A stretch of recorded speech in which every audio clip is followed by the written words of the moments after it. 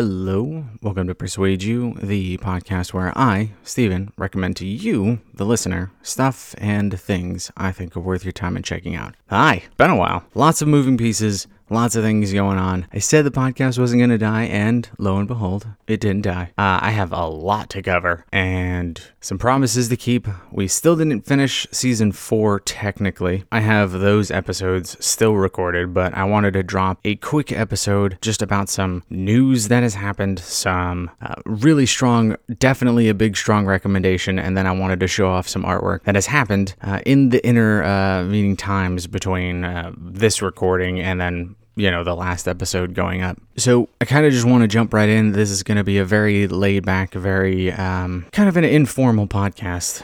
It's going to be less edited because I need to get this out. I think just getting back into the rhythm of things helps when you don't sit there and think about, okay, I need to sit down, I need to get a plan, I need to edit it, I need to post it, I need to add the show, like all of that other stuff. And of course, there's going to be chapters, there's going to be timestamps, there's going to be pictures, all of the works that you guys come here for, or at least know that I'm going to put my best foot forward. But when you jump back into something after not doing it for so long, you're kind of out of practice. I'm out of practice. This may not sound out of practice, but I assure you, this is very rough, and I'm just jumping back into it because I think that's the best way in order to get back into the swing of things. When you've been doing it for so long, it's easier to just jump right back in instead of sit down and try and format everything the way that it used to be. So that's going to be the TLDR into this episode, and then of course putting out episodes way more regularly than, I have been not doing. So with all that in the front, let's go ahead and get started.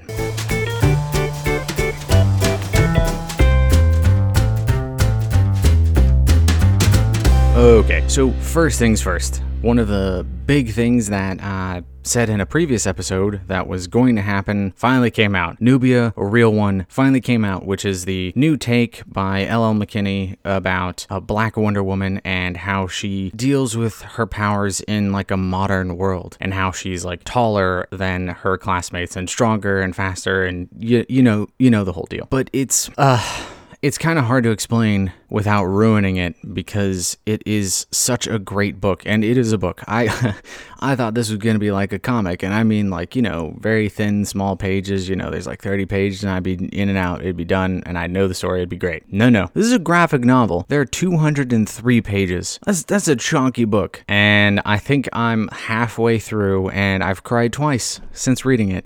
It is an incredible book. I think the art style is one of a kind. I think it's amazing.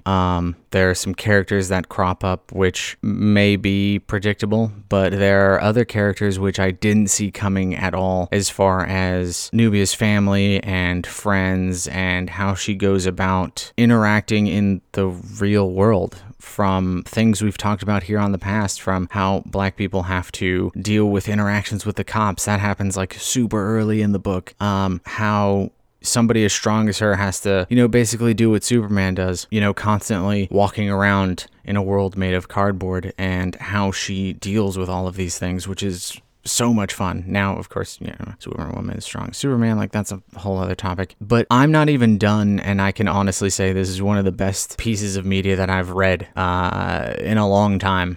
And I think it's extremely needed, and I really hope that there's going to be more. I love seeing this take on a hero that is pretty new as far as everybody knows. Of course, Nubia's been around for a while, but her take hasn't been, it wasn't well done the first time, much like many of the heroes I've spoken about on the podcast before. Their original incarnation was probably close to terrible at best, and it's like disgusting at worst. And Nubia is definitely one that I instantly thought would be great when it came to putting her in an actual movie. And I'm really hoping that we get to see that. Segueing perfectly into the Superman news that came out this past week. This is incredible. Again, we've already talked about Icon, who, in my opinion, is the better Superman, but take that as you will. I think Icon's incredible. I really hope that they make an Icon movie, but the news that came out this past week is that Superman is going to have a new movie from J.J. Abrams' company,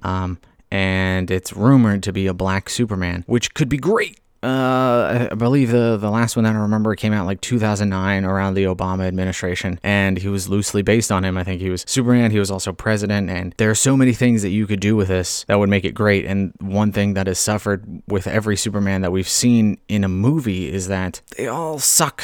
They're all boring, or they're not complex, or we have a great Superman movie in Shazam. Shazam's a great movie. It is the perfect DC movie, which I want to see translated into like a Superman movie. But if we're going to make a black Superman movie, you know, there's going to be different perspectives and different takes on how he's going to grow up and where he's going to grow up and who he's going to be and the friends and family and all the problems that he's going to have to deal with in his life. Not to mention, like, this could be a completely new story. And these are the things that get me excited, because it's new and it's different, but it's also it's like in a familiar realm where we know as fans who this is going to be, but it gives a hero to a brand new audience of people, a huge swath of people who have never seen themselves represented on the big screen. And like, that is so important, and I really hope that they go through with this. I hope it's handled with care and they do it right, and DC keeps their filthy, grubby hands off of this and lets the director and producer do what they're going to do best, especially as well as the screenwriters. So we have all of that. Let's see. Anything else I forgot? I mean, I'm sure I've forgotten a whole heck of a ton.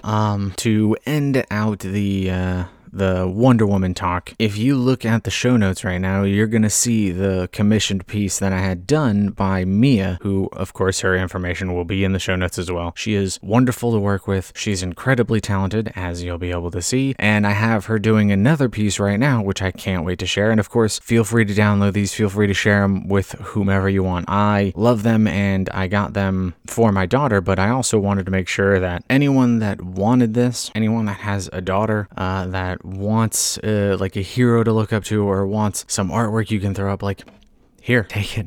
It's fine. Like, I wanted to have this as something for me to get done, but again, this came from a place of wanting to learn more about what I was doing wrong up until I was 30. And, you know, I want to support, you know, people of color, and I want to help my friends, you know, find their voices and be a platform where I can lift others up. Even, you know, as small as I am, I can do something. And so I also hired Mia. She's working on a piece right now for me, which is going to be its own episode, but it's going to be all about She-Ra, which is an excellent show, which you can find on Netflix, and I highly, highly recommend it. It is so good. The animation is amazing, and it was a show that I started watching with Ariel when she was here, and when she would go to sleep, I would turn on and continue to watch because it was so good and I needed to know what happened next. It is a fantastic show. It's full of emotion. It's full of heart. It is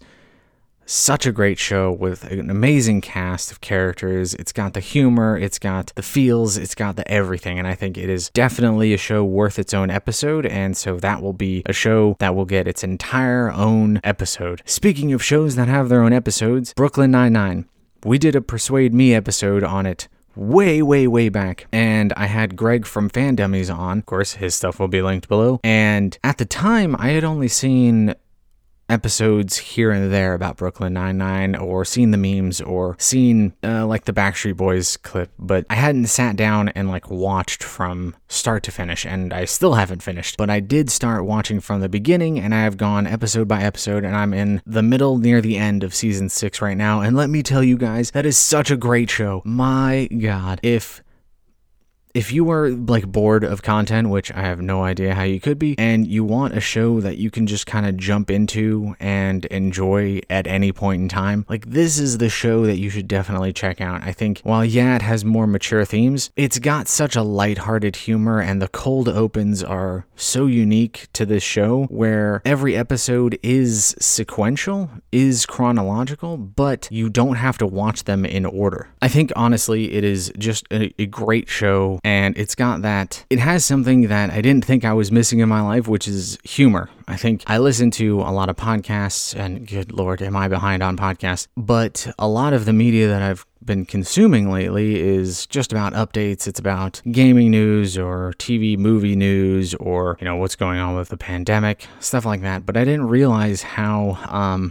starved of humor I was, and just like a lighthearted take And watching this show has been kind of like a break from reality, which is something that I think everybody needs. I think everybody needs something where they can just dive in and you don't have to think, you can just jump in and have fun with. And that's what Brooklyn Nine-Nine has been for me. Terry Crews is phenomenal, and every time he's on screen, it just makes me laugh. And I can't say enough good things about this show. And of course, Greg said just about everything you could possibly say, but I think one of the biggest elements of the show, I'll leave the interview with a timestamp below or in the show notes. There are 2 leading Latinx women in the show, and I think that is something that in the interview they talk about, where one of them goes to the audition knowing that there's another woman auditioning for the same part or to be another lead in the show, because it doesn't happen with them.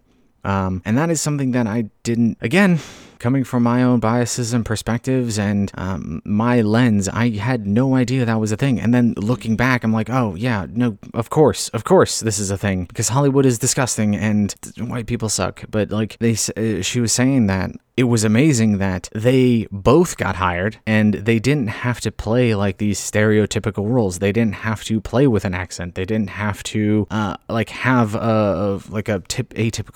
just such a stereotypical background that it was pandering and it was gross. Like, they have these complex relationships, and one of them comes out as bi and has to tell her very conservative parents about it, and one of those parents is a very, very cool cameo, but we won't get into there. And like, again, it builds on itself, and the show has these incredibly serious moments. There's a very famous episode about Terry Crews, he's a sergeant in the police force, which is, pretty high up there, and he's been doing this forever. And one night he's just walking home alone trying to find one of his daughter's blankets that fell out of a car. Again, we won't get into spoilers, but then he gets stopped by a white police officer, and Terry doesn't have his badge on him, and he's treated so terribly, and you can see this in his eyes because he gets furious that this is happening. Like, he's a cop and he's being frisked down by another cop and treated terribly. And the episode really dives into police violence and brutality and racism and all of these things. And it's something that you don't expect from like a lighthearted show. And I know I was just telling you, like, oh my God, I miss all this humor. And it's great. But it feels to me a lot like Scrubs. It feels like Scrubs, but a police version. And I hope that makes sense for anyone that has ever watched Scrubs or is listening to the Scrubs podcast. Like, that Scrubs is very, very close to how it used to be when you would become a doctor or a nurse or work in the medical field. It's like right there.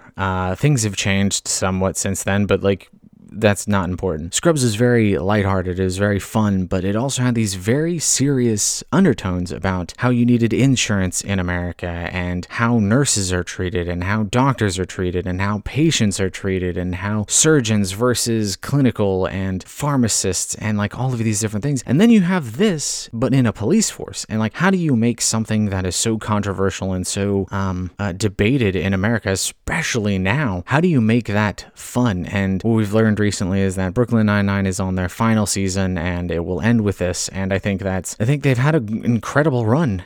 And of course, all the actors and actresses are moving off to do their own things and bigger and better things. And I think that's great. And of course, Terry Crews is going to be in the X-Force movie, which will come out before Deadpool 3. All of these different elements go into the show that make it what it is. Amazing. And I'm not even done with it, but it's definitely worth a watch. I'm trying to condense all of these things into one. I recently got the Series S for Xbox, and for you parents out there wondering, is the next, current gen console worth it? And the answer is yes. They're hard to come by, especially the PS5, which I still haven't got my hands on, but this is something that's going to last a very long time, and I won't bother getting into like a super detailed explanation as to why, but I firmly believe that tech is an investment, and like, that sounds super cheesy and it sounds super, but like, hear me out. If you're going to use something day in and day out, multiple times a day, and you're going to rely on this thing to do things that you expect it to do, or you need it for, as I was saying earlier, some type of escape, something to have some fun with or something, especially in the corona times where we are trying to interact with others and have fun with others without being able to see them in person. You need to invest in that, and it's why these things last for so long, and the PS4 and Xbox One generation lasted for 7-8 years, give or take. Of course, they had their updates. You had the PS4 Pro, the PS4 Slim, you had the Xbox One S, you have the Xbox One X, like you have all of these things, but that generation lasts for quite some time. Like imagine 7 years ago, 8 years ago, you know, my daughter wasn't even born or even thought of back then. So these things are going to last a while, and you want the tech to be able to keep up. And I think that the Series S/X and the PS5 digital and non-digital are something that you should definitely get your hands on if you can. I use mine as a media box as well as a gaming console. This is my first Xbox that I've had in a very, very long time. I had the very first Xbox, but that got trashed. And so it's been a lot of fun. And as soon as I can get a PS5, I will. I think that there are still some bugs and kinks that need to be worked out. And I'm really looking forward to the games that are going to be launching. Getting to be able to play back through Halo or being able to play Destiny on an up-res console is incredible. There are a lot of features and things that I love. If you guys want an episode on like recommending a current gen console, like I will definitely do that. Shoot me your feedback. But I definitely think this was one of the better purchases I've made.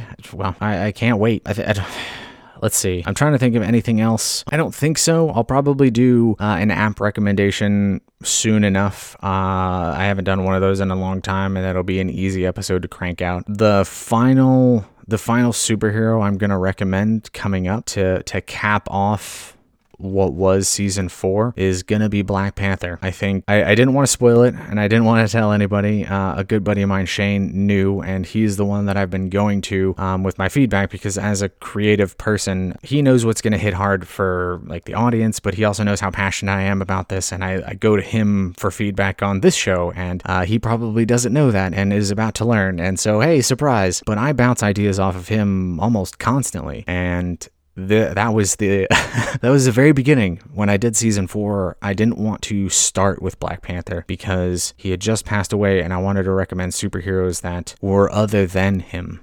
But to cap off the season 4 as an homage, as like a dedication, as the reason I did it was because of him and friends and family that were going through the loss of such an incredible man and hero. I thought it was fitting to end it with him instead of just plug him in randomly or start it off with him, you know? So Black Panther will be the final episode, and then we will kick off season 5. If there's anything that you guys want me to touch on, anything that you think is worth or worthy of its own episode, feel free to shoot me feedback. I'm on Twitter. I need to get back on Facebook and Instagram, but I don't know if I'm gonna. Yes, minor updates there. I loathe Facebook and everything that it stands for, and so I'm gonna be on Reddit and Twitter way more. So if you have feedback or anything, you can always send in audio clips, and I will listen to them, and they're always lovely. Of course, reviews everywhere. Sorry it's been so long.